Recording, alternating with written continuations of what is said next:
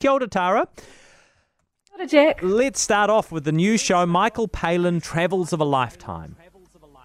Yeah, this is a lovely documentary series looking back on Michael Palin's travel shows from the late 80s and 90s. And Michael Palin is the first person I think of whenever I think of TV travel shows. He was the first celebrity travel TV presenter. I remember his shows being a huge deal when they came on the TV.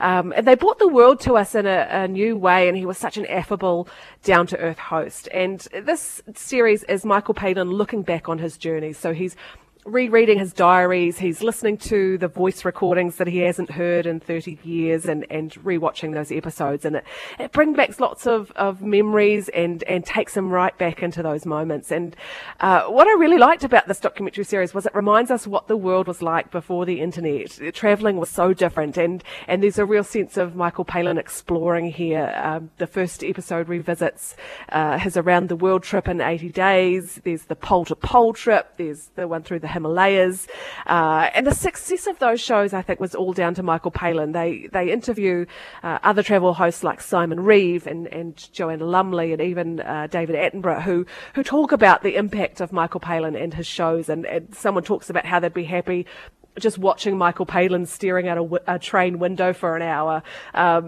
He's such a warm and calm and genuine host, and this still shines through looking back on them 30 years later. So, yeah, a perfect watch for this wet weekend. Really lovely and nostalgic. 6 episodes, and it's available on Neon. Oh, that sounds so good. Actually, one of the best purchases I ever made was I went to like a secondhand bookshop for whatever reason, and they had a complete set of Michael Palin's, all of his travel shows ever on DVD. There were like 18 DVDs or something, and I got it for about $4. And I was like, yeah, it was just so good. Bargain. Yeah, that sounds awesome. So Michael Palin, Travels of a Lifetime is available on Neon. Tell us about Ted Lasso. Yeah, the Emmy Award nominations came out this week, and one of the big winners in the nominations was Ted Lasso. It scored 20 nominations, including the Outstanding Comedy Series. So if you're looking for a feel-good comedy for the weekend, I really recommend Ted Lasso. The first season is available on Apple TV Plus, and then a new season lands later in the week.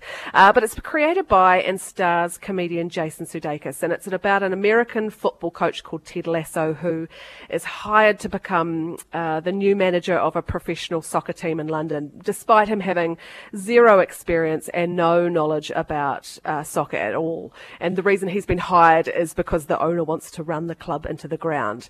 Ted is this very earnest, very gosh darn shucks kind of American. He is thrown into the deep end of the English football world, and the show is about how Ted is going to win these people over and how the team is going to pull together. And he's just the kind of character that he's going to somehow convince everyone that he knows what he's doing. It's a very sweet comedy, a lot of heart, and a really uplifting watch as well. So I'm looking forward to season 2 dropping. I think it's Friday. Nice. And on Netflix, a show called Heist. Yeah, a new true crime docuseries has just landed on Netflix. And if you're a true crime fan, but you want something other than a really heavy series full of murder and death, Heist is definitely worth having a look at. It tells 3 different stories about 3 unusual, very brazen robberies in America. And it's told by the people who were at the centre of the crimes, who pull off what's seen to be, the almost impossible crime. So you find out how they did it and why they did it and what happened afterwards, what their lives were like once they'd got away with it. But what's different about this is that it's made in a very entertaining way. It's sort of got an Ocean's 11, Catch Me If You Can vibe to it. There's a lot of reenactments and old news footage. You get a great sense of the pursuit. It's very upbeat and fun, and I think, they're serious crimes, but because nobody gets killed, you can kind of get away with telling this in such an entertaining, sort of backing the underdog way. So, yeah, if you are a true crime fan, this would be my wet weekend watch on Netflix. Fantastic. Okay.